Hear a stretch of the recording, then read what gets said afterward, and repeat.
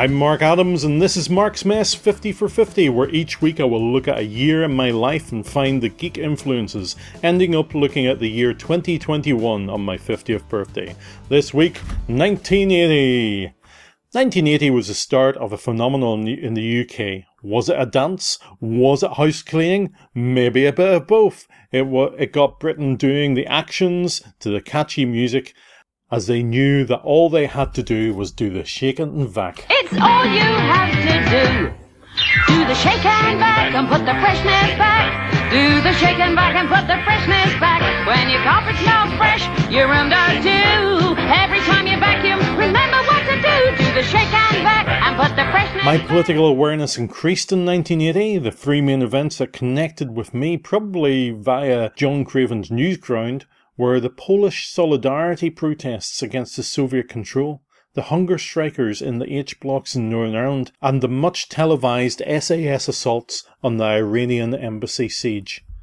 I cannot pretend to know exactly what each of these was about as a 9-year-old, nor as a 49-year-old, but I was aware that they did happen.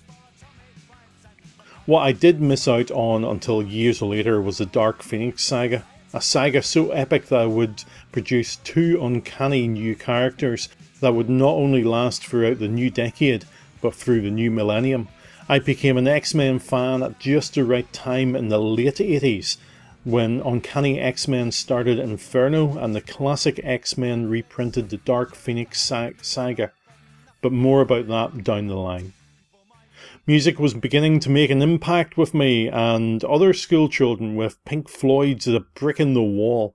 I think every school child secretly wanted to sing to their teacher the immortal lines, "Oi, teacher, leave those kids alone!"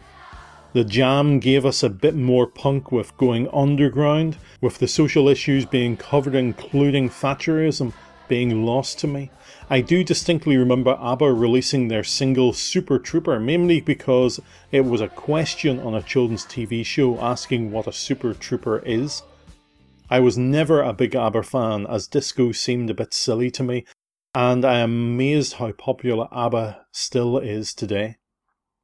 In 1980, the cinema produced some classics. My aversion to horror has kept me away from The Shining and Friday the 13th. It would be years before I would watch and enjoy the Blues Brothers, Stir Crazy, and Any Which Way You Can. The Blues Brothers is still one of my favourite films of all time, and the soundtrack has been in rotation on my player since I bought the record in the late 80s. This was the year that I saw my first Star Wars on the big screen with Empire Strikes Back, turning me from Team Luke to Team Han. Who doesn't want to own the Millennium Falcon and have a hairy sidekick? On the silver screen that year, I also got to see Superman 2, and I remember before the lights went down excitedly explaining what had happened in the first Superman to my family, only to have it all flash before my eyes at the beginning of the movie. I still loved it. It was also the year I first saw a Herbie film, with Herbie Goes Bananas on a school trip. It was just the right time for me. I mean, it was a car, and it had a personality, and it was cheeky, and it did stuff, and it was great for a 9-year-old. Two movies I didn't see this year, but was very aware of, were Flash Gordon and the Popeye movie. I was aware of Flash Gordon because of the soundtrack. I heard it many times and knew the movie before I saw it a few years later. It was probably why I became a Queen fan over the next decade. I was aware of Popeye because of the TV specials, but was disappointed when I eventually did see it a few years later. The reason it has stayed with me is that a holiday that Julie and I had in 2003 to the Mediterranean island of Malta. It was where Popeye, starring Robin Williams, was shot, with the studio creating a whole village for the movie. It's still there and quite a tourist attraction, a mix of Disney World and a coastal fishing village. We spent a great day there, taking part in the fun that was laid on. TV gave us a mixed bag of sitcoms, with debuts for Heidi High, Yes Minister and Metal Mickey. Is like one of those personality tests. Which one do you pick? And we'll tell you all about your character. The adventure game was part game show, part sci-fi sitcom.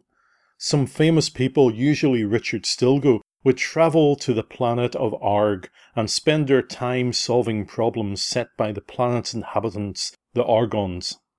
To this day, I still remember how much each of the local currency, the drogna, is worth.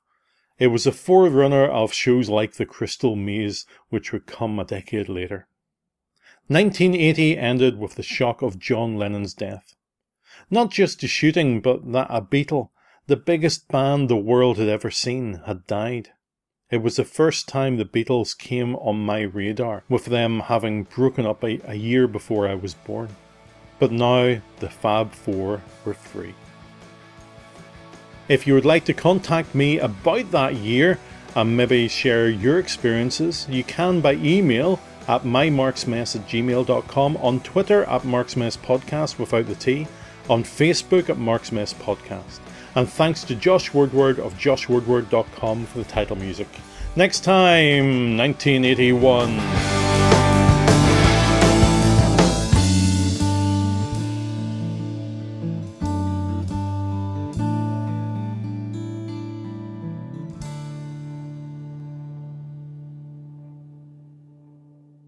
Oh, and a Super Trooper is a stage spotlight.